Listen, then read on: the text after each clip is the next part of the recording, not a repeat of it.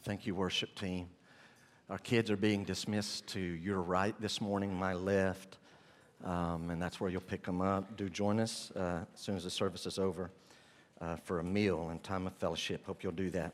Acts chapter number 7, if you will join me there. Acts chapter 7.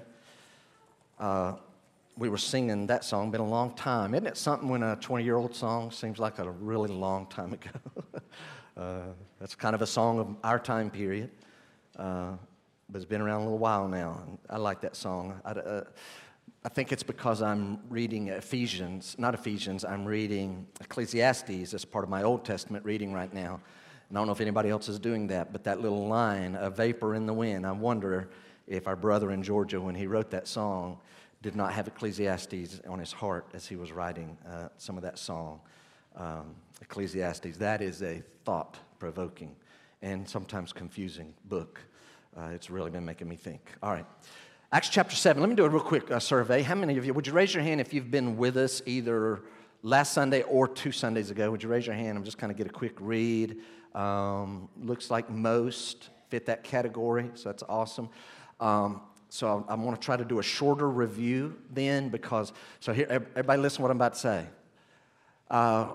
We started last week this sermon, this message of Stephen. It's the longest sermon in the book of Acts. It's a really long sermon.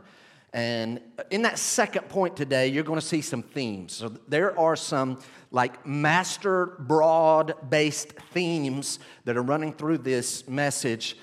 And listen, you can't get bored with us keep pointing out these themes.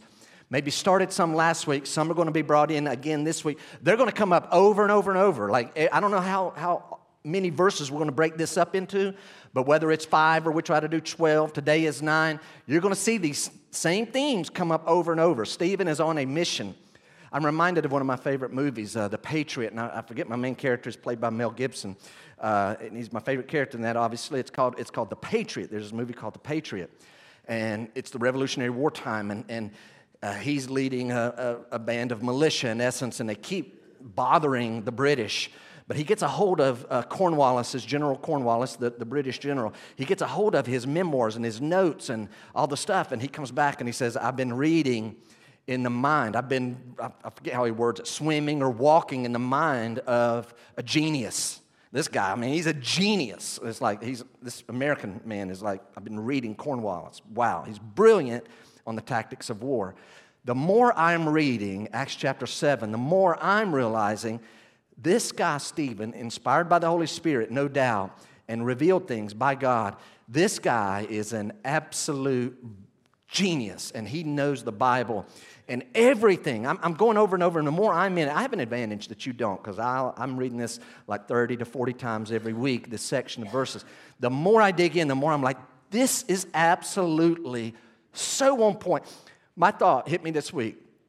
He is laying down all kind of layers of stuff. I'm wondering, is the Sanhedrin getting it? Are they getting all that he's laid down? I know where verse 51 goes to. It culminates with him saying, hey, you current leaders of Israel, you're just like all the previous leaders of Israel. You always rebel against God. You persecute God's people. You kill the prophets. Now the very righteous one of God from heaven has come, and you've put him to death. I know where he's heading. I know they're going to be enraged. Here's what I'm wondering. Were they tracking all the layers and the nuances and the subtleties? It is, man, I don't have time to give even that, and there's more that I don't see. And there's just some I've had to cut, and there's so many layers. So here's what we're going to try to do today. We're going to pick up kind of where we left off last week, and hopefully by the end of the day, we will have preached 39 chapters of Genesis, all right? So that's what we're trying to do. Like serious people, we're trying to pick up Genesis 12, really the end of Genesis 11, and we're trying to go through chapter 50 this morning. And there's these big themes that Stephen's trying to get across, but there's also all these details.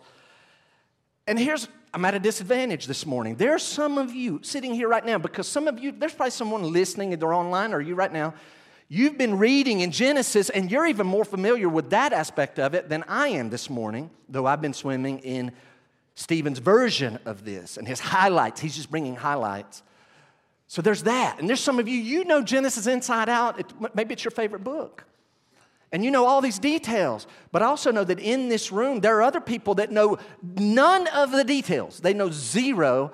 And so here comes Stephen, and he's covering 2,000 years, in essence, from Abraham to the time of Christ. And he just picks up this little topic. He says these phrases, a few verses in our Bible, a few verses about him, and he moves on to this next big thing, skipping hundreds of years, or in one verse, one phrase covers 20, 30, 40 years, and it's just like, wow.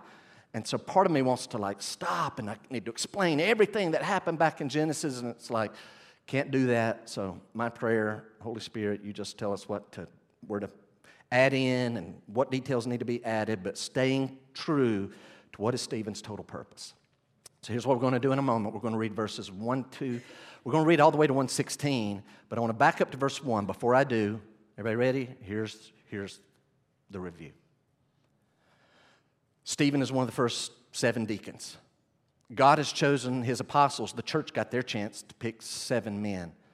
And this guy's listed first. Like he's picked 7 special men. And this guy's first on the list. And he's this awesome teacher. And none of the Jews in the synagogue can defeat him. They keep losing. And finally, they take him down. They get so mad. They grab him, take him down to the Sanhedrin, the high court of the land. And they, as I read this week, when it comes to blaspheming and going against the temple, the Romans had actually granted them, apparently, the power to kill people. We know if Gentiles went too far into the temple, the Jews could kill them. But apparently they feel liberty like if someone's going against and blaspheming and undermining the temple, we can kill them there. We have the authority of the death penalty. Here this man Stephen is being put on trial, and here's the charges against him. What are the charges? Your honors, this man does not stop teaching and preaching and speaking against this place. He hates this place. And he hates the law. He goes against Moses all the time. He's like against our nation. Are these charges true? Are these things so? And then Stephen launches into his answer. Last week we noted that Stephen, I think he's one of the great men of vision in the entire Bible. He saw things before it happened. So I don't think that these charges they brought are completely baseless, totally fabricated, made-up things. No, they're things how they perceived. And I know this because when Stephen gets up, he says, I've never said one word about the temple. He can't say that. He has been speaking about the temple. He can't say, I've never said anything to the effect that the temple is not going to be here eventually. I've not said anything like the temple's going to be destroyed. I've not said anything like the sacrifices are going to be stopped. He can't say that because he has been saying that. Why? Because that is what was going to happen. It was revealed to him. So last week, I wouldn't die for this, but I believe Stephen probably in the synagogue said things to the effect of, hey guys, we don't need to offer more sacrifices. We can't be saved by the law of Moses. That ceremony, all those sacrifices, they don't actually save us. They were pointing to Jesus' death on the cross. No doubt these are the things he's teaching. And what they're perceiving is, you're against the sacrificial system. You're against the temple. And so they take him down to the Sanhedrin. Would you join me in verse 1? And the high priest said, are these things so? Again, I think that's implied. You're in deep water, man, if this is true. Are these things so? And Stephen, he doesn't just say, no, nothing to it. No, he can't say that. What does he do? Stephen said, brothers and fathers, very respectful, hear me. What he's saying is, men, I'm going to have to go through a journey for you to feel what I've been teaching. I can't just say yes or no, and I'm going to ask for your patience. Members of the Sanhedrin, you know all these facts. You guys, you've been to the rabbinical schools. You know the facts, but have you ever heard them this way? Have you ever heard them? So I'm offering you today, Graceview. Many of you here today and watching online, you know these stories, but have you ever heard them pieced this way? That's what he's asking. Brothers and fathers, hear me. So here he goes. He starts back with Abraham, verse 2. Here's my answer. The God of glory appeared to our father Abraham. The God of glory appeared to our father Abraham. Abraham didn't go looking for him. God appeared, notice, when he was in Mesopotamia before he lived in Haran. Would you look this way quickly? Remember last week, I don't have a map again. We had a map. We went way over here to the Persian Gulf where Iraq and Iran joined just above the Persian Gulf. This is where Abraham lived in Mesopotamia. This is where God met him. He called him out. We're going to read that. He's going to end up going about 500 miles up to a place called Haran. And then God's going to appear to him again in Haran, and he's going to tell him in essence, keep on going because this is not the land that I've chosen you for. So he leaves here. He goes up here, kind of gets stuck for a little while with his dad and his family, who he was called to leave. And then after his dad dies, then he's going to actually come down into the promised land. And so, Stephen, my answer, have you ever thought about the ramifications where God spoke to our forefather Abraham? Verse 2 again. The God of glory appeared to our father Abraham when he was in Mesopotamia, before he lived in Haran, and said to him, go out from your land and from your kindred, that's part 1, and go into the land that I will show you, that's part 2. Part 1, leave here. Part 2, go here. Then he went out from the land of the Chaldeans. Great, off he goes. He's believed the Lord, he's following the Lord.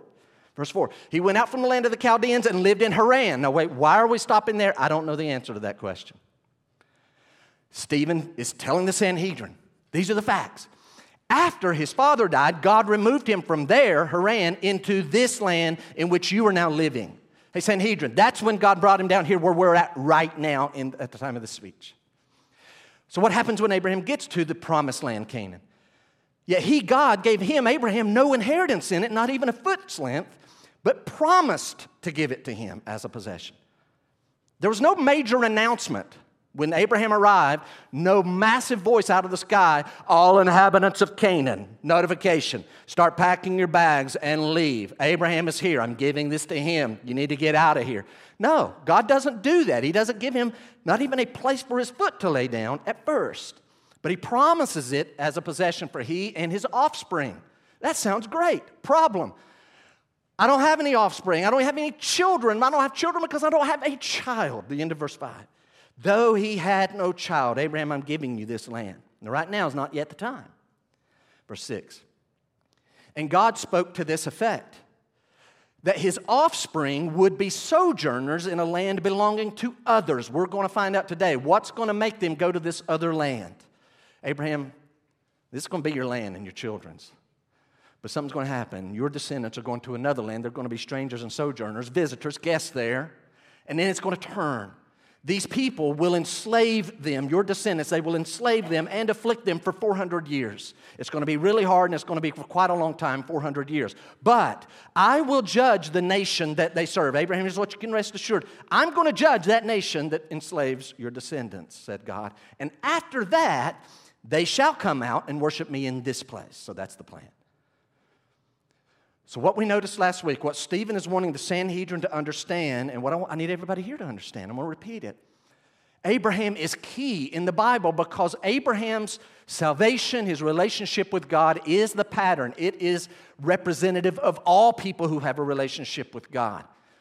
We learned more than these, but I'm going to recap 4 lessons we noted last week. Lesson number 1. Hear it. Listen. God initiates all relationships with him.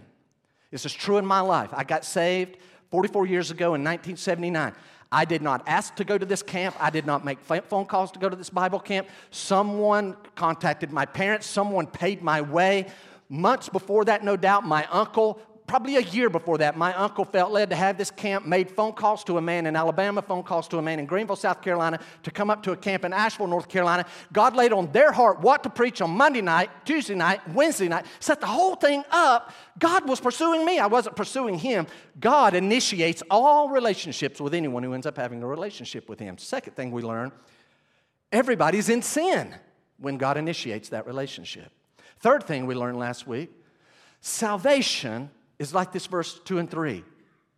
It's this invitation to come on this journey with God.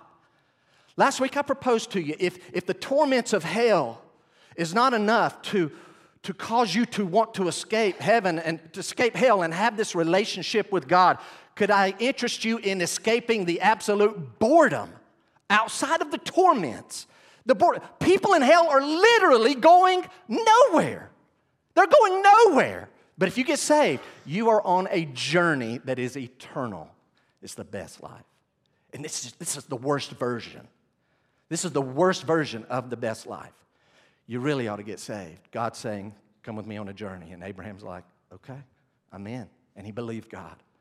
The last thing we learn, yes, Abraham believed God down in Mesopotamia. He believed him. He left. He is saved at that moment. But he got stuck. And he stopped here.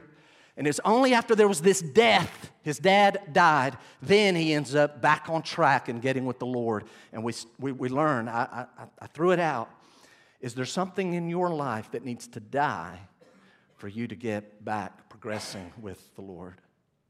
Would you read with me today's text, verse 8? Verse 8 to 16. And he gave him the covenant of circumcision. God gives Abraham this covenant. He's already done that. And he ends up giving him circumcision as an aspect of that covenant. Guys, listen, verse 8 just covering lots. These little phrases, it's like lots of material. And Stephen just rips it off. And God gave him the covenant of circumcision. And Abraham became the father of Isaac. There's a lot happening. Ain't got time.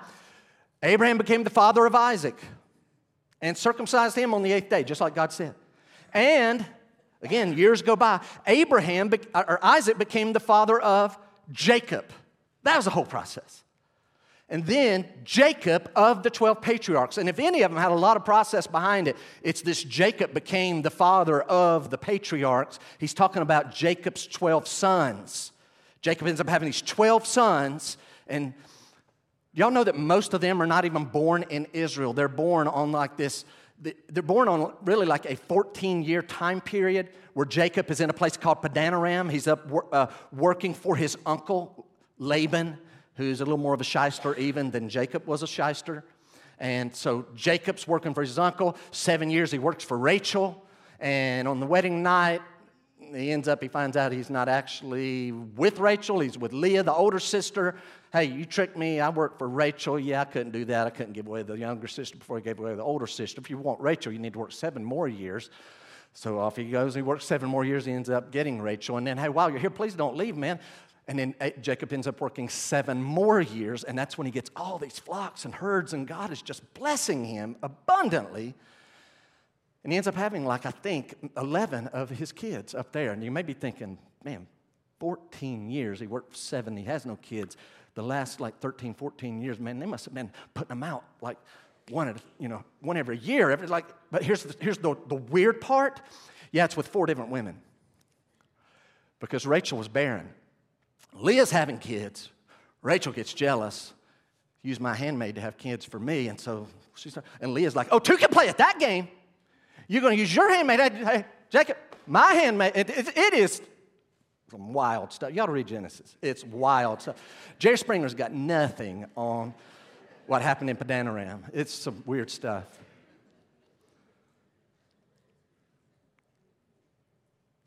Now back to our text. Verse 9. Jacob's down in the land, and he has these sons. At this point, he has all 12. Watch what Stephen does. Hey, Sanhedrin, the patriarchs. This is our fathers. Please understand, this is something you got to get about this whole story. The Jews at this time, they all knew their heritage. Most of us here this morning, we don't know who our great-great-great-grandfather was and our great-great-great-grandmother. I don't. Some of you be like, hey, I do. I have a whole tribe. It's awesome. They knew their stuff. Every member on that Sanhedrin, they knew which tribe they came from. They knew which one of these 12 sons they came from that tribe. They know it. Most of them, because they were priests, came from Levi, the son Levi, that Jacob's son Levi. But among them, they could all trace their steps. No doubt all tribes represented. Watch Stephen's point. Sanhedrin. Abraham has Isaac. Isaac has Jacob. And Jacob has the patriarchs. And the patriarchs, jealous of Joseph. The 10 older are jealous of the 11th born. The patriarchs, jealous of Joseph, sold him into Egypt. But there's a lot there. Do you guys remember what happens there? They hate Joseph. These 10 older brothers absolutely hate it. Now, he's Rachel's firstborn son, and Jacob loved Rachel the most, and so that gets him an advantage, and Jacob's born next to last. So he has a little brother named Benjamin, also born to Rachel. But Jacob, the Bible's clear. Jacob loved Joseph more. These 10 older boys know it. He has a special coat of many colors. They know it. He doesn't apparently have to work as much as they do. And then he starts having these dreams. And Joseph starts getting these dreams, and he says, hey, guys, guess what? I got this dream. Yeah, and here's the gist of it. All of you end up bowing down in front of me. Yeah, I want to rip your head off. And he has 2 of those dreams. And one of these days, he's gone out and he's checking on his brothers. And they're like, here he is away from home, this dreamer. Let's kill him. And they would have killed him if it hadn't been for the oldest, Reuben. He's like, no, don't kill him. They put him in a pit.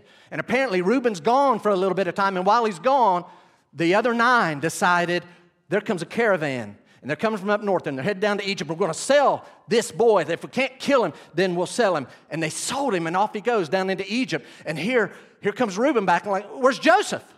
Yeah, we sold him. And he ends up being part of this plot where they take Joseph's coat of many colors, put some animal blood all over it, take it back to Jacob and say, your poor son was killed and slain by the animals. He's dead. You see what I'm saying? You see what we just did in verse 9? The patriarchs, jealous of Joseph, sold him into slavery. There's this whole, it's chapters. Keep reading. The patriots, jealous of Joseph, sold him, Stephen's talking to the Sanhedrin, sold him into Egypt, but God was with him and rescued him out of all his afflictions. Do you see Joseph going off? Is he tied up? Is he riding? I don't know. Is he tied? He's crying. He's weeping. Brothers, what are you doing? Please. Off he goes. I think 17 years old, just a kid. They hate him so much. We'll never see him again. You're lucky we didn't kill you. If he hadn't stopped us. But God was with him and rescued him out of all his afflictions and gave him favor and wisdom before Pharaoh, king of Egypt, who made him ruler over Egypt and over all his household. Like, do y'all know what just happened in that verse? Do y'all know this didn't just happen. Who's this kid? Some Hebrew we found, his brother sold him. You will now be number 2 in all the land. That's not how it happened. There are layers and layers and layers of stuff that took place. We may or may not be able to say it. We'll see. Stephen's dropping stuff. Are they picking it up? Are you picking it up? Here we go. Verse 11. Now there came a famine throughout all Egypt and Canaan. Get it? Horrible famine. This food's gone. It's down in Egypt. It's all in Canaan. And great affliction. And our fathers, Stephen is, hey, Sanhedrin, our fathers could find no food. You know these facts. They're starving. No food for them. No food for their animals. Going to die. But, verse 12, when Jacob heard that there was grain in Egypt, for some reason, Egypt has food. Even though they're hit by the famine, they have food stored up, and they have enough to sell people. They're selling it to their own people.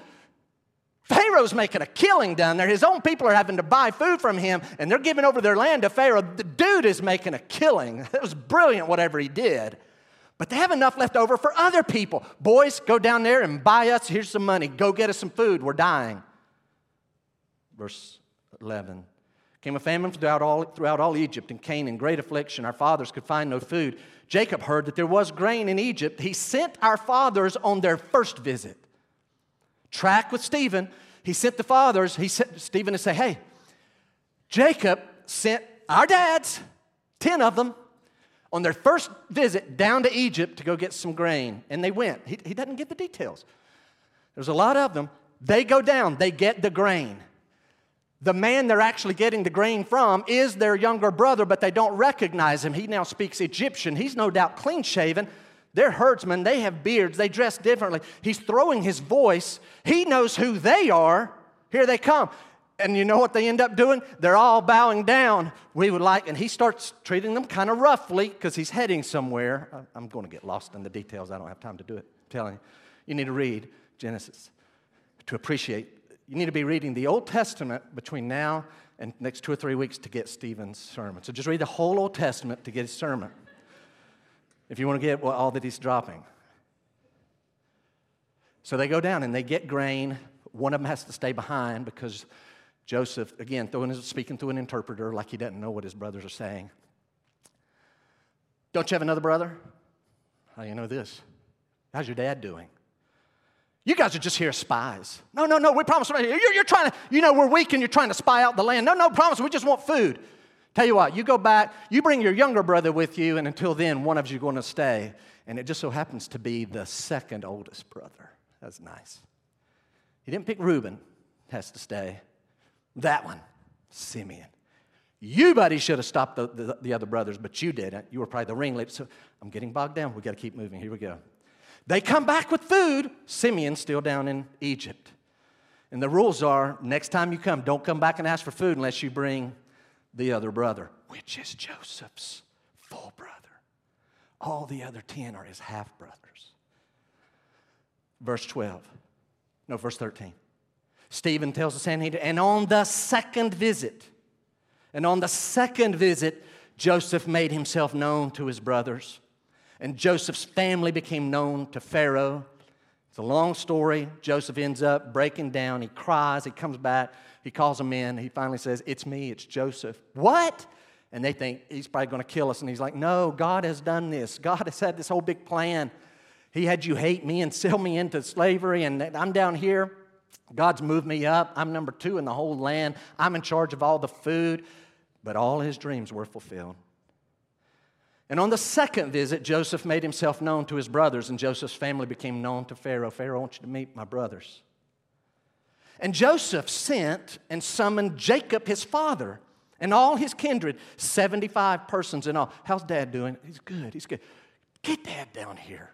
Y'all come live down here, bring Dad. Sure enough, that's what happens. And Jacob went down, 130 years old. Jacob went down into Egypt and he died. That doesn't mean when he arrived there he died. It means he came, he lived, he completed his days, and he died, he and our fathers. So they all end up dying down in Egypt. Now verse 16, pay attention because there's a 400 and some year gap between verse 15 and 16. Because verse 16 happens after Moses leads the children of Israel as they're going out of Egypt by faith, they do verse 16. And they, the fathers, were carried out, their bodies, their remains, they were carried back to Shechem, he's telling the Sanhedrin, and they were laid in a tomb, the tomb that Abraham had bought for a sum of silver from the sons of Hamor of Shechem. So when it was all said and done, as our forefathers are leaving Egypt, they bring the remains of the patriarchs and Jacob, and they bring them back, and they bury the 12 patriarchs in this place, Shechem, that is right then, as Stephen's talking, 30-some miles north of them. What to cover today? We got a lot. Let's go. Number 1 thought this morning. Comes out of verse 8. God keeps his promises to Abraham. God kept his promises to Abraham. God said, Abraham, this land is for you and your descendants, but I don't have any descendants. Well, you're going to, and he promised that you're going to have a special line. And he ended up, as you see in verse 8, he had Isaac, and Isaac had Jacob, and Jacob had the patriarchs, and thus was the nation of Israel born. Now follow me.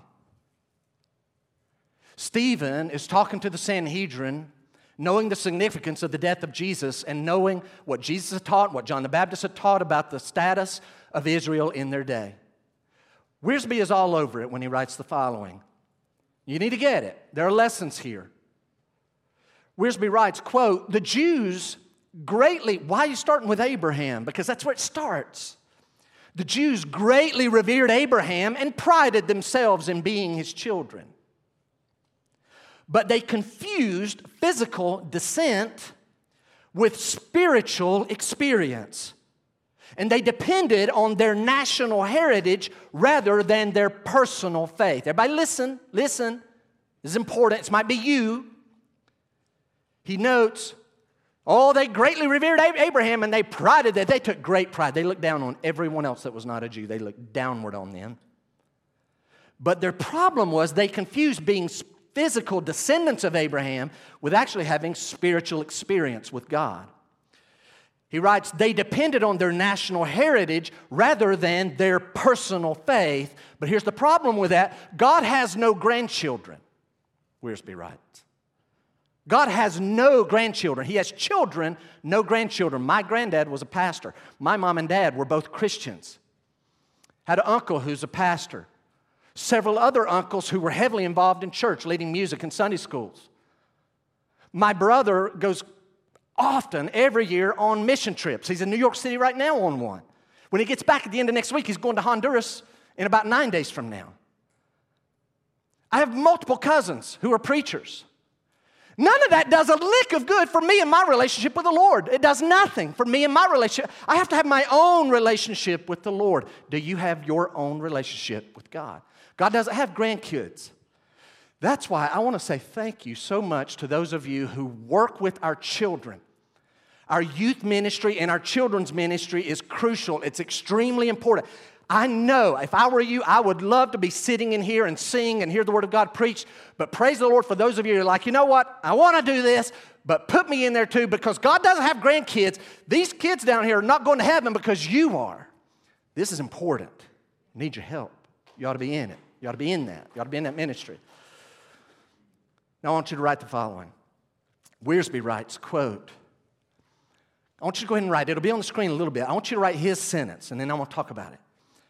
Abraham was saved by grace through faith, and not because he was circumcised. He's saved by grace. So Abraham is the representative and the pattern for everybody that has a relationship with God. Here's what we learn. Abraham was saved by grace through faith and not because he was circumcised, though that's mentioned in verse 8, nor because he kept a law or worshiped God in a temple. Keeping a law, that's not what saved Abraham. Worshiping God in a temple, that's not what saved Abraham. Abraham got circumcised, that's not what saved Abraham. None of those things saved Abraham. He was saved, watch, God, I don't have a pen. I have one somewhere, I feel it down there. There it is. We do this often. It's this simple. If that's salvation, it's not a pen, it's salvation. God tells Abraham, I'm giving you life with me. You're on a journey. I'm going to save you. I'm going to make you a great nation. I'm telling you what I'm going to do. And on Abraham's end, okay. But you can't touch it. It's okay.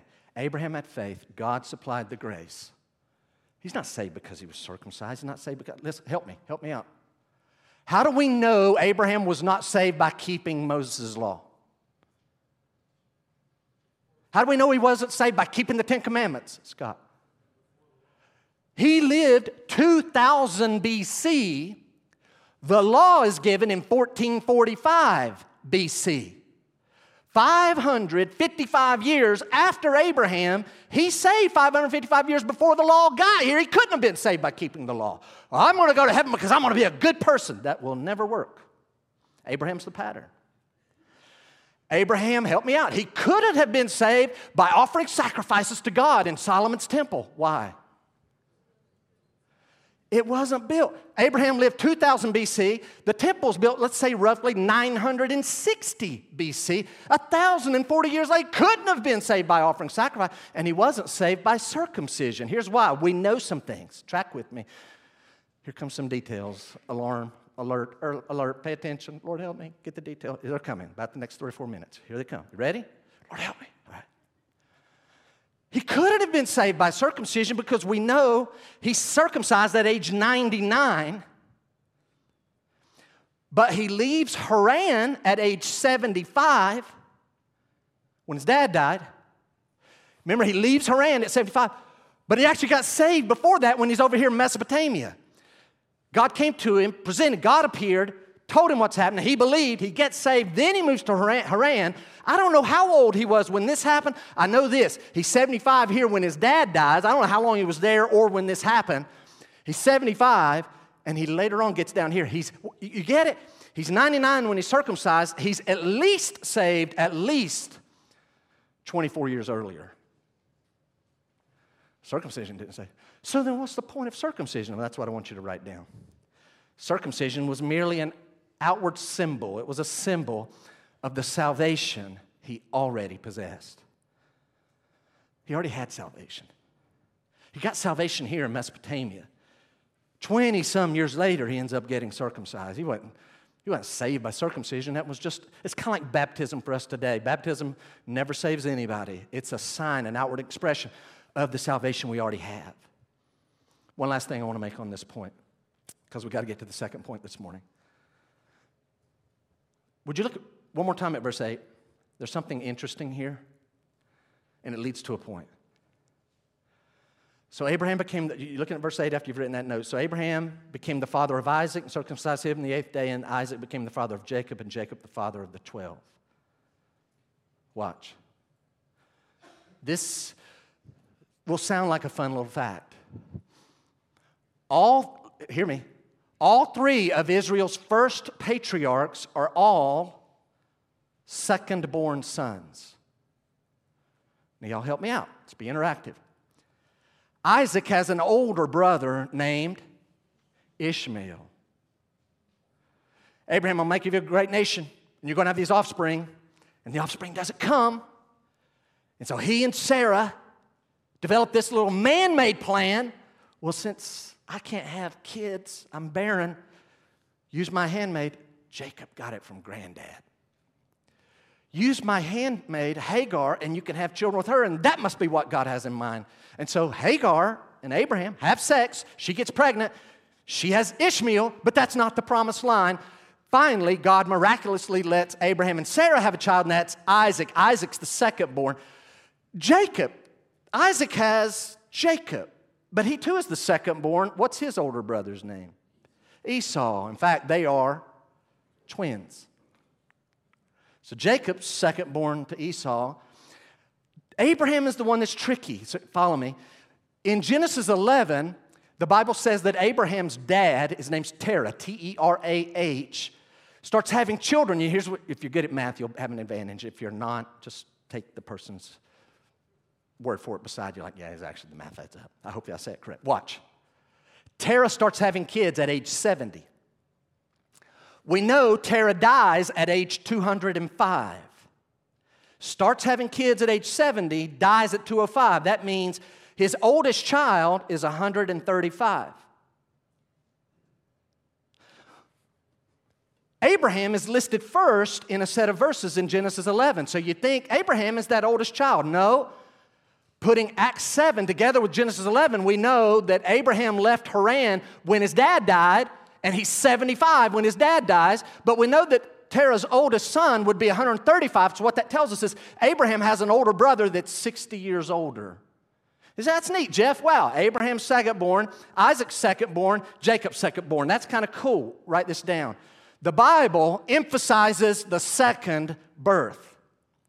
The Bible emphasizes the second birth. Jesus does this in John 3. So I ask you this morning, have you ever been born twice? I have. I was born first in 1979, January 2nd. Then I was born second time, I believe it was June 13th, 1979. My dead spirit was brought to life by putting faith in Christ, and God made me a whole person that day. When were you born again? I know you've been born once. I'm looking at you. And don't do this. This is what the Jews did, and they were wrong. I've been a Christian all my life. That's as dumb as me saying, Deanna, I've been married to Deanna all my life. No, there was a moment in time about 3:15, 3:20 on a Saturday afternoon, June 22nd, 1991. That's when she and we got married at a moment of time. When did you put your faith and trust in Christ and receive His salvation? Number 2. Second thought this morning comes out of verses 9 and 10. Here comes the themes. Israel rejects their first deliverer. That's the theme here. Israel rejects their first deliverer.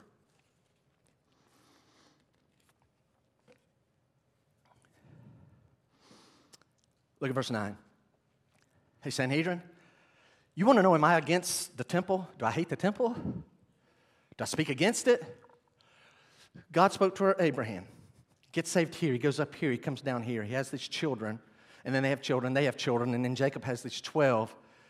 Y'all remember how our dads, the heads of our fathers, remember how they hated the 11th born, hated him? We're going to kill him. They sold him into slavery. So in this whole process, verse 9, the patriarchs, jealous of Joseph, sold him into Egypt, but God was with him. And he rescued him out of all his afflictions and gave him favor and wisdom before Pharaoh, king of Egypt, who made him ruler over Egypt and over all his household. Hey, work with me real quick. Stephen is on a journey, and he's going to keep hammering this. It's going to come back next week and the following week again. Stephen wants the Sanhedrin to get 3 themes. Write the first one down. Number 1. God's blessings are not limited to the land of Israel. That one we already introduced last week. Abraham was saved in Mesopotamia down there. When he wasn't looking for God, in fact, he was serving other gods. God invaded his world. That's how it happened in my life. That's how it happened in your life if you have a relationship with God. God worked things out. God saved you. You didn't go to him and save yourself. So Stephen's point, hey, I want y'all to work with me again. God's blessings, Sanhedrin. I'm not against this place. I just need you to understand. God's blessings are not limited to here. He's a worldwide God. He's a worldwide plan. Yes, we're special in that plan, but we're part of taking his work and his message beyond. We're ultimately to reach the whole world. Stephen was on it, man, before anybody else really was. This guy's, man, he served his purpose and God let him die, but this guy, he was brilliant and he had been revealed some things. Did you notice this? I want you to help me. Deanna and I were talking the other day about the value of when you're studying the Bible of just observing.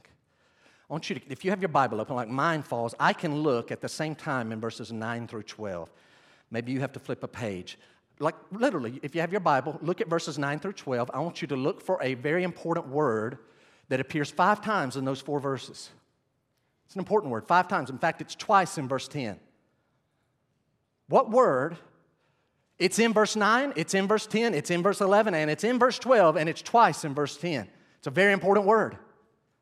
What word am I thinking of? I'm hearing it lightly over here. What is the word? Egypt.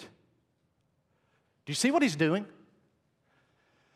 Stephen is saying God's blessings are not limited. Abraham saved outside of Israel.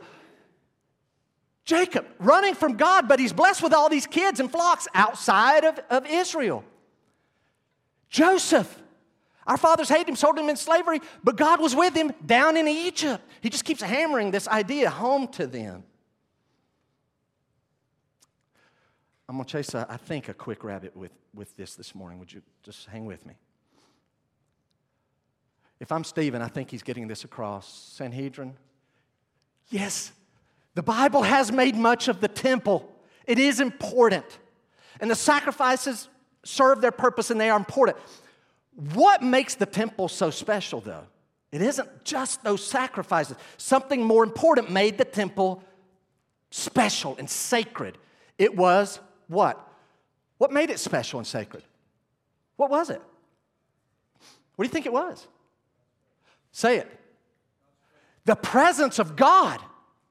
They had this curtain, and they had this thing called the Ark of the Covenant, and had these golden angels in between there. The Shekinah glory of God dwelled there, but at this point in history, the Shekinah glory of God had been removed. And I think what Stephen is saying is, yes, the temple has been special, but God is going to let it be destroyed because His special presence isn't here anymore, and we don't need these sacrifices anymore. And by the way, it's not over there right now. Stephen was right. It was destroyed in AD 70.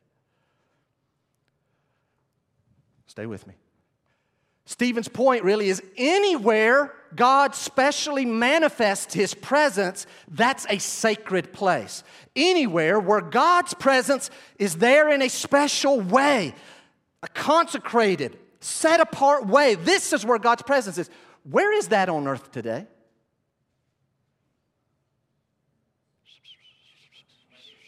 Where? Say it, Doug. In Doug's body. Doug is where the special presence of God is. Oh, Doug. Oh, great Doug. No, it ain't about Doug. Go with me if you would. I'm going to hit this quick. 2 Corinthians. No, 1 Corinthians chapter 6. 1 Corinthians 6. Track with me quickly. We got to go. Got to go. Hurry, hurry, hurry, hurry, hurry. Good. You're there almost. Good sound to hear pages turning. Bad sound to hear pages continuously turning. 1 Corinthians 6. Stephen wants them to know anywhere where God specially manifests His presence, that's a special place. That place is sacred. And this is where Christians, your body is sacred. That's the point I want us to get this morning. I know it's a little rabbit trail I'm taking, but look at verse 12 if you would. Y'all see these quotation marks that the translators have put in there, the ESV translators? They kind of do us a favor, and I think they're on to the right point. Watch verse 12. Here we go. We're going to read down to verse 20. You ready? Everybody ready? Say, Lord, speak to me what I need to know out of this passage. Here we go, verse 12. All things are lawful for me. All things are lawful for me, is what someone would say. It's as though Paul, writing to the Corinthians, where he had spent a year and a half already training and started that church and training them, some of them had no doubt paid attention. Paul, you've taught us that all things are lawful. We can eat that, and we can drink that, and we can do that, and it's lawful to us. Verse 12, all things are lawful for me. Paul answers, but not all things are helpful. Okay, they're lawful. You can do that. But not everything you're allowed to do, Graceview, is actually helpful to do. Here they come again, next verse, or same verse. All things are lawful for me, Paul writes, but I will not be dominated by anything. True. That activity of itself is not sinful. Paul says, but you know what I've determined? I'm not going to be dominated by anything. Is there anything in your life that in measure is not sinful, but you've been letting it get out of measure? It's no longer helpful, and in fact, it's dominating you. Verse 13. Here's another little saying of the day. Food is meant for the stomach and the stomach for food. Translation. God made these bodies and we have appetites. I have urges. And God knows, and I just need to satisfy those urges, whether it be eating something or drinking something or looking at something or participating in something. God knows we have urges. Verse 13. Food is meant for the stomach and the stomach for food. Paul replies, God will destroy both one and the other. The body is not meant for sexual immorality. I got urges. No. The body is not meant for sexual immorality, but for the Lord, and the Lord for the body. God raised the Lord, Jesus, and will also raise us up by His power. Your body, what you do in it matters. It is sacred. It's where the special presence of God is being manifested. If you're a Christian, because the Holy Spirit lives on the inside, your body is an eternal thing. Though it will die and go to the dust, God's going to raise it again. Your body is an eternal thing. It's sacred. Be careful what you do in it. Verse 15. Do you not know that your bodies are members of Christ? Do you not know this, Corinthians? Shall I then take the members of Christ and make them members of a prostitute? Never. Or do you not know that he who is joined to a prostitute becomes one body with her? For it is written, the two shall become one flesh. But he who is joined to the Lord becomes one spirit with Him. Flee from sexual immorality. Every other sin, there's something unique about sexual sin. It has a spiritual nature in it. Every other sin a person commits is outside the body, but the sexually immoral person sins against his own body. Your body, if you're a Christian, is the member of Christ. It's the member. My hand right there is a member of my body. My hand is also a member of Christ. My arm is a member of Christ. My shoulder, my back, everything. I'm a member of Christ. And what God is saying to us, through Paul, God is saying, if you're a Christian, your body is sacred. Keep your hands to yourself, unless you're married. Your body is sacred. If you're putting your hands all over one of God's children, you're putting your hands all over Christ in a way that you wouldn't do if you knew it was Jesus. Keep your hands to yourself until you get married. Amen, Jeff. You're right, brother. We need to hear that this day and age. Oh, okay, Jeff, in that case, I'm kidding. There I go, being stupid again. Look at verse 19. Do you not know that your body is the temple of the Holy Spirit within you, whom you have from God? You're not your own, for you were bought with a price, so glorify God in your body. Simple questions, simple takeaways. But I can do that. That's fine, that's true, you may be right. Is it helpful? Is it helpful? Number two, is it starting to dominate you, getting addicted? Number three, you doing that, does it honestly glorify God? If you can't say yes, yes, yes, don't do it. Back to Acts. We shouldn't be moving anywhere else that I know of. So we've hit this first theme that Stephen is trying to hit. The blessings are not limited to Israel. It's not all about this physical temple. There's other places God specially manifests His presence. Number two, second big theme. Like all of mankind, pride has been the constant enemy of the nation of Israel in its history. Pride. Sanhedrin. Do y'all know what our fathers did? It's ugly. They hated their brother. You know why? Because their brother came and told them. Yes, they hated their brother because Dad liked him more. Yes, they hated their brother because he has a special coat and Dad favored him and he probably shouldn't have shown all of that. Wasn't their fault that that happened, but man, they sure took it wrong. But they really hated their brother when he got down and he told them, I'm having these dreams and they're from God and here's all I know. You guys are going to bow down before me. And they just hate him. Pride. Listen, help me out. Help me. The name Israel, we call it the nation of Israel. Israel comes from a man. God changed his name to Israel. What was his first name?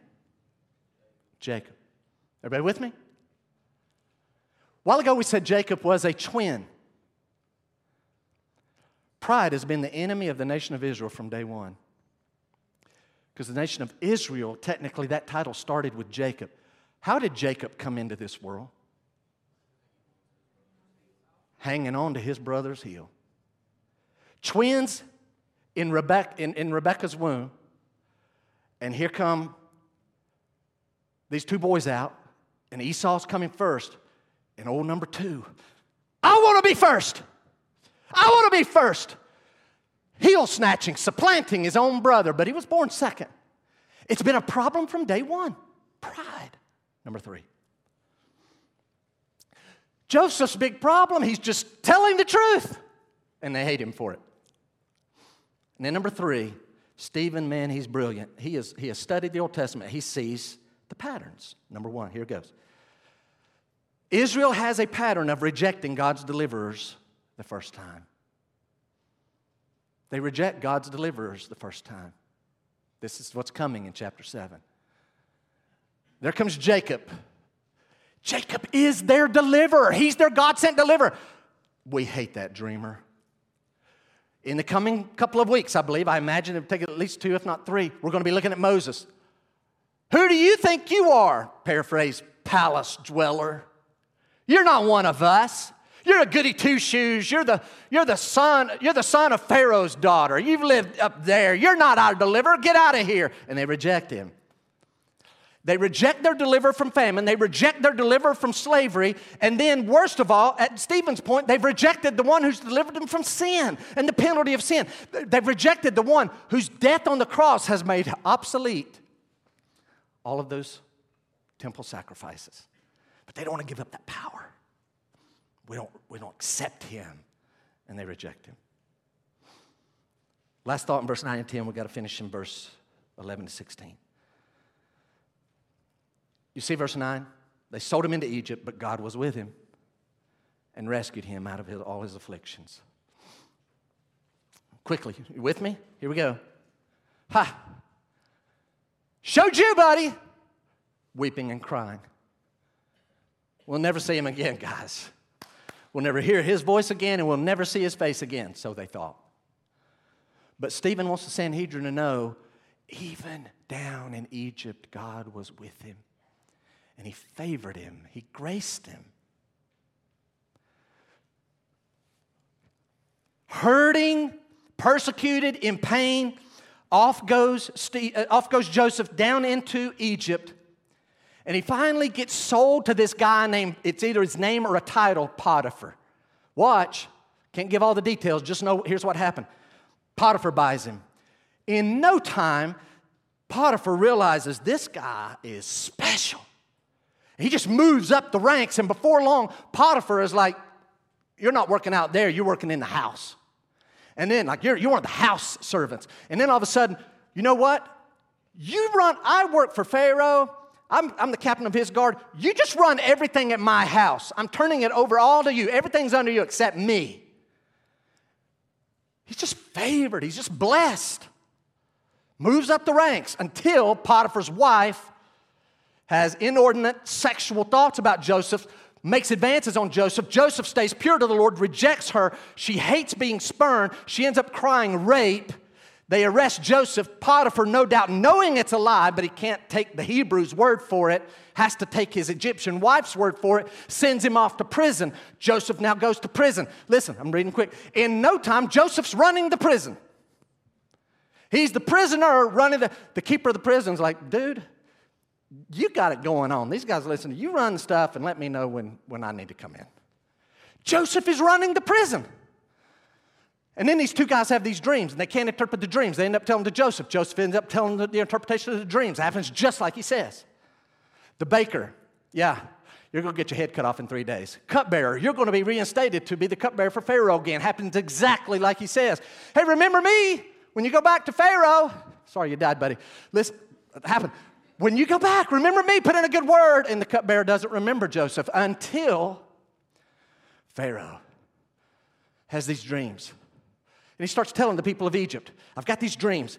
There's the Nile River, and there's these 7 cows. Man, they're big and healthy and fat and plump. But then there's these scrawny little nasty-looking cows, these 7 other. The 7 scrawny end up eating and devouring the 7 plump ones. And I have this other dream. There's these 7 stalks of grain, and they're just full of grain. I mean, they're just weighted down, loaded down with grain, plump, healthy. And then there's these 7 blighted, like nasty, nothing on them, just mange-ridden, and those end up eating these, and I don't know what it means, and nobody can tell them what it means. And then the cupbearer's like, duh, there is this guy in jail. Here's a Hebrew. We'll get him. He hears the dream. Joseph, well, Pharaoh, actually, your dreams are one. The 7 are 7 years of good. The crops are going to do awesome for 7 years. But then they're going to get canceled out by 7 horrible years of famine. Here's what you ought to do. In those 7 great years, you ought to be setting aside 20% of the food. You need to get you a person to, like, all around the land, like, really take advantage of those 7 years. Set aside 20% so that when the bad comes, you'll have it, and then you can sell it. Brilliant. Brilliant idea. Yeah, you ought to get you a man to do that. Anything else for me?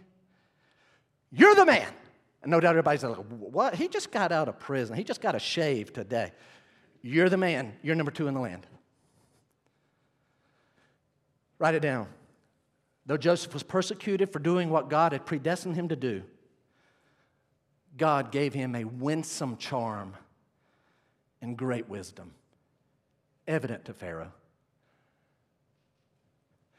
Joseph was the guy that whether with Potiphar, whether imprisoned, whether before Pharaoh, he just had favor, grace, charm, a beauty, not just physically, but just his person. He just had the touch. Joseph is the guy, he has the touch. Everybody likes Joseph. Almost everybody. His brothers don't. Everybody else, and this guy is just like the best. What are you even doing in prison? Well, this woman, she lied. Yeah, but he couldn't. Aren't you like bitter and full of hatred? No, I'm just trying to stay faithful to God. Lastly, this morning, number 3. Why is all this happening? We need to notice, number 3, the purpose of Joseph's trials are revealed. The purpose of Joseph's trials.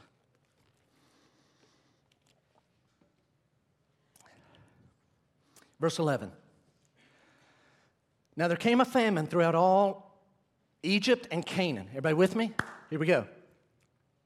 There's this famine. Rewind, verse 6. Abraham, you're going to have descendants. They're going to be sojourners in a foreign land. Wonder what's going to make my people go to this foreign land? It's a famine. Now we know a famine is what caused it. Verse 11. Now there came a famine throughout all Egypt and Canaan, great affliction, and our fathers could find no food. I mean, these other brothers, man, they're starving, and their dad Jacob, the crops, I mean, the flocks and the herds, I mean, there's no food for them, no food for the human beings. It's horrible. It's a tough time. But for some reason, there's food in Egypt. They're having the famine, but for some reason, they were ready for it. Boys, go down there and buy us some food. Off they go. Why are they ready? Because God in His sovereignty had orchestrated that Pharaoh would have a dream, that Joseph would be there just in time. He let him be sold into slavery. Joseph's there just in time to tell the interpretation. And he's appointed. And Joseph, for 7 years, sets aside all the good. Man, it's great. And then the blight and the famine came. And Joseph's there selling grain. Would you write this down? I'm going to propose this. I wouldn't die for this, but I think there may be a little nugget of a thought. Verse 11 says that there was famine in Egypt and Canaan, great affliction. Our fathers could find no food. Write it down. The brothers' affliction after their sin of selling their brother into slavery kind of parallels the affliction that Jews all around the world have been having for the last 2,000 years, ever since they rejected Jesus as the Messiah. The first brothers rejected Joseph as their deliverer. 2,000 years ago, the Jews rejected Jesus as the great deliverer, and the Jews have been the single most hated nation for the last 2,000 years. And so he sends down, they're in affliction, boys, go get us some food. Verse number 12. When Jacob heard that there was grain in Egypt, he sent out our fathers on their first visit, and they come back with food. But their oldest brother, second oldest brother, is still down in Egypt as a prisoner. He's a bartering tool, a bargaining chip. We can't go get more food unless we bring the youngest son. And Jacob's like, no, I've already lost Joseph. Joseph got killed by an animal. I'm never giving up. Benjamin stays with me. Translation, I love him now more than I love you boys. You boys go get us some food. He's with me.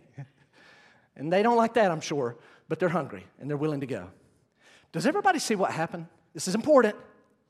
The first time they go down, if you'll read Genesis, here's what happened. Joseph recognizes them. They don't recognize him. First trip, he knows them. They don't know him. Verse 13, Stephen says, and on the second visit, Joseph made himself known to his brothers, and Joseph's family became known to Pharaoh. Would you write this note down? Stephen, being a man of great vision, has realized another pattern in Israel's history. Sanhedrin, here's what you need to understand.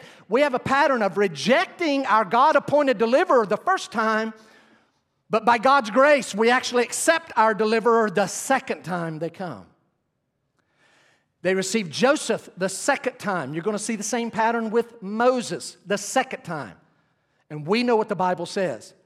Right now, today, to this day, the Jews have rejected Jesus the Christ. They don't believe he's the Christ.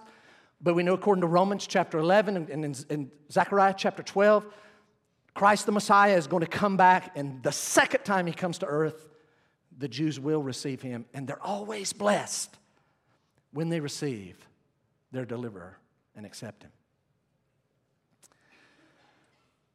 Verse 14 and 15, read it quickly. Here's what it writes. So Joseph sent and summoned Jacob, his father, and all his kindred, 75 persons in all. And Jacob went down into Egypt. And he died, eventually he died, he and our fathers. Everybody with me? Watch. Brothers, it's me. And he weeps and he cries and he hugs their neck, and they're probably like, you going to kill us? No, I'm not going to kill you, because you got the power. You could have, I know I could. I see what God has done. I love you guys. God has sent me here. He let me go through all of that to bring us to this point. Go get Dad. There is no reason Dad should worry for 1 minute about food when Egypt has an abundance of it and I'm in charge of the food. Go get Dad. Bring him down here. And the Sanhedrin's having to listen how the patriarchs and Jacob leave the land of Canaan and go down into the land of Egypt and are blessed. John R.W. Stott writes the following, quote, if Mesopotamia was the surprising context in which God appeared to Abraham, Egypt was the equally surprising scene of God's dealing with Joseph. 6 times in 7 verses, Stephen repeats the word Egypt as if to make sure that his hearers have grasped its significance. 6 times, 7 verses, Egypt, Egypt, Egypt. That's where God preserved our nation. Follow me. What Joseph's saying is, hey, patriarchs, do you understand? We went down 75 of us. And yes, there was slavery, and yes, it was 400 years. But in 400 years later, we're going to come out. We came out probably estimated like 2 million people. This is why the Egyptians put them in slavery. Like, man, these people are multiplying. And in their slavery, they're getting strong. Yes, individually there was slavery, but on the whole, the nation was actually blessed and made strong and in a unique way blessed when they came out of the land of Egypt. And God had a purpose. Would you move with me to verse 16? Quick house cleaning, then an actual important note about verse 16, and then some final wrap-up thoughts. Look at verse 16. So Jacob went down. Hey, Sanhedrin, our forefather, he went down. And then our individual dads, the tribes, these 12 sons, the other 11 sons joined Jacob, who's already there. And they all died down there, he and our fathers. Now watch verse 16. Watch it. And they were carried back to Shechem and laid in the tomb that Abraham had bought for a sum of silver from the sons of Hamor in Shechem. This is actually confusing, and some people look at this and say Stephen's message is full of errors that don't line up with the Old Testament. But actually, don't reach that conclusion. When you look at verse 16, and they were carried back to Shechem, they means Joseph and his brothers. It does not mean Jacob. Jacob is not buried at Shechem. Jacob's buried in a place called the cave of Machpelah, if I'm saying that correctly. Jacob, so here they come back. The children of Israel are leaving Egypt, and they're bringing the remains of their most important patriarchs. And so they have the bones of Jacob and the 12 sons. Jacob ends up being buried down in a place called Hebron. Here's Jerusalem. Up here, Shechem. The 12 sons get buried up there. Jacob ends up getting buried down here with Abraham and Isaac. But notice Stephen's point. None of them are buried at the temple or in Jerusalem, where they were currently sitting as a Sanhedrin. Wiersbe writes the following. Who purchased the burial place in Shechem? Who purchased that, Abraham or Jacob? It's kind of confusing. Some people have said this isn't accurate. Wiersbe writes, Stephen seems to say that Abraham bought it, but the Old Testament record in Genesis 33 says that Jacob bought it. Abraham purchased the cave at Machpelah. Jacob purchased this. So it seems like Stephen's got it backwards. I believe Wiersbe is on to something. He writes, the simplest explanation is that Abraham actually purchased both pieces of property and that Jacob later had to repurchase the Shechem property again. So there, I got that out of the way. I needed to do that unless somebody out there say, yeah, the Bible's a lie, and here's one of the examples that it has mistakes in it. No, probably what happened, Abraham bought both. Jacob had to rebuy that one because it may have fallen back into the hands of original owners. My last thought on verse 16 is coming. I want you to see it. What's Stephen doing? Because nothing is without intentionality. He says, when our forefathers left, what he's saying, after 400 years, they were carried back to Shechem. They being Joseph and the other 11 brothers. To where? Shechem. Later on he says the word Shechem again. Why is that important? Write this down. In Stephen's time, Shechem was absolutely despised by the Jews because the city of Shechem was the center of Samaritan worship. The Samaritans, they had this place called Mount Gerizim just outside the city of Shechem. And that's where the Samaritans, half Jews, the Jews hated these half-Jews because they had intermarried with Gentiles. We hate them. You know what Stephen's saying? Hey, Sanhedrin, you got to admit, of all the places God could have had our forefathers buried, they're buried right now in the land of Samaria, where you hate. When you go through there, if you're going to Galilee, you go around Samaria, you hate this place. That's where our forefathers are buried. God did not have them buried at the temple or just outside the temple or in Jerusalem. None of this was important at that time. That was later on. God was not in as big a hurry as you are to make much of the temple. They're buried up in Samaria.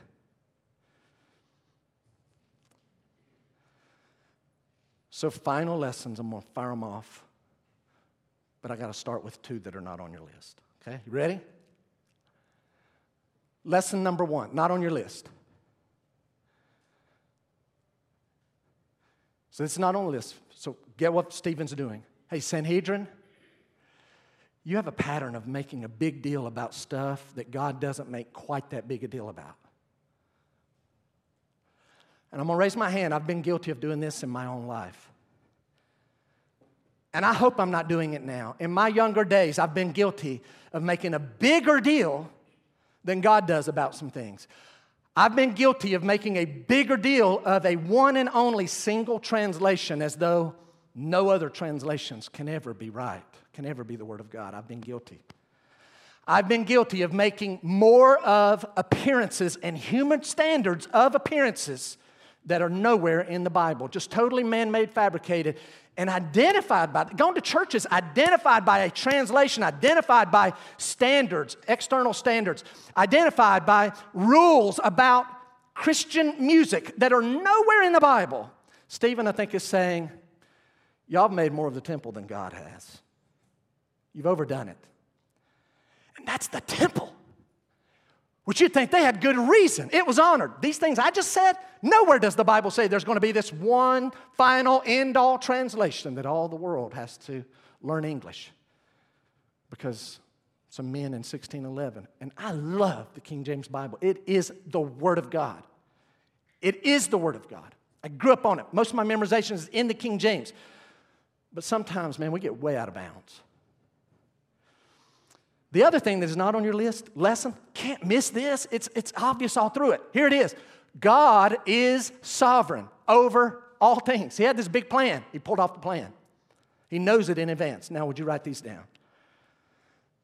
A lesson we learn in today's text is that the Bible pulls no punches in telling people the truth. The Bible pulls no punches in telling people the truth. Do y'all know what it means to pull your punches? It's like if somebody's a boxer and they're paid to lose the fight, they're rigging it because money is being bet on this and they're going to lose on purpose so that people who know they're going to lose. And so they pull their punches. They don't actually really follow through. It's like, and only an expert would. The Bible doesn't pull punches when it gives us the truth. Listen, you wouldn't want the Bible pulling punches. You don't want the Bible scaling back. We need the real truth. We need the truth in love, but we need the truth. I've been told there are people that will not come to this church because they don't like what might be said about marital faithfulness. I've been told by people, they have family members that will not come here because what might be said about sexuality and what God's Word says about homosexuality. Those things. But they want to hear the Bible, but they want to go where it's pulled. Will you pull the punch? Can you just skip that? I'm never going to, I hope I never go out of my way to hit anything like that. What we really need to do is say, I want a Bible that tells me the truth. And here's what Stephen said. Sanhedrin, Abraham was a polytheistic idolater. We love him and we make a big deal about him, but that dude was worshiping the moon god when the real God invaded his world. It had nothing to do with Abraham. We all have to have our own relationship with God. They don't like this. Our forefathers sold their brother into slavery, and that only because the older brother stopped them from murdering him. This is what we come from. You want to hear the truth. The Bible will give it to you. It doesn't like sugar. Oh, more's coming. We're going to get a little truth about Moses and a little truth about David. It's coming. Stephen doesn't pull punches either. Number 2, pride is the constant enemy of all of us. It's not a Jewish problem. It's a human problem. It's a you problem. Pride, we need to humble ourselves. And that leads to the last one. You say, Jeff, this is good, man. I see what you're saying. You got these themes and you got all these details, man. Maybe I do need to go back and read Genesis to kind of fill in. It was just a lot today. It was a lot. You lost me. Jeff, I just needed I'm struggling. I'm in a hard time this week. I'm experiencing, can I use the word affliction? I'm experiencing affliction. And I just needed a word of encouragement. Well, go home and read this passage and chew on this thought. Write it down. When God allows affliction to come into the lives of His people, it's always for a divine purpose. And He's always in it with us. If you're His child, then know whatever degree, whatever style Again, whatever degree of difficulty, whatever kind of difficulty is coming in your life, just know God is sovereign. He could stop it. He has a divine purpose. You may not know it right now. Joseph sure did. Brothers, man, he had hard times. He bawled and cried. Man, he was afflicted and persecuted and done wrong. Hard times. But God had a reason. And later on, I see it. Lord, you were actually letting me go through that to bring about all of that. And you were with me the whole time in it. Would you stand as we pray for our meal today? Father, we thank you for your word. I pray that you would just bring points, verses, truths of this up in our thoughts today, throughout this week. Let us glean. Lord, it may be a different thing for literally every person in here. I know this was a real shotgun-style message. But God, I pray that you would use it in my life and in every hearer's life to draw us closer to you, to trust your sovereignty, to trust that you have a great plan, that you are always good, that you're near. And Lord, I pray if anyone here this morning has rejected Jesus, their great deliverer, the first time, Lord, may they not wait until standing before him at the great white throne judgment when it will be too late the second time. Father, would you please give them faith to trust Christ the first time in this life, please. Lord, if we can help them, let them have that conversation even today. Lord, would you put your favor and your blessing, your grace and beauty like you did on Joseph? Would you put it on our church, on us as individuals, on this meal? Would you bless this food? Give us strength from it to do your will. We pray in Jesus' name. Amen. Have a great day. Older folks, got 2 minutes. Get that head start.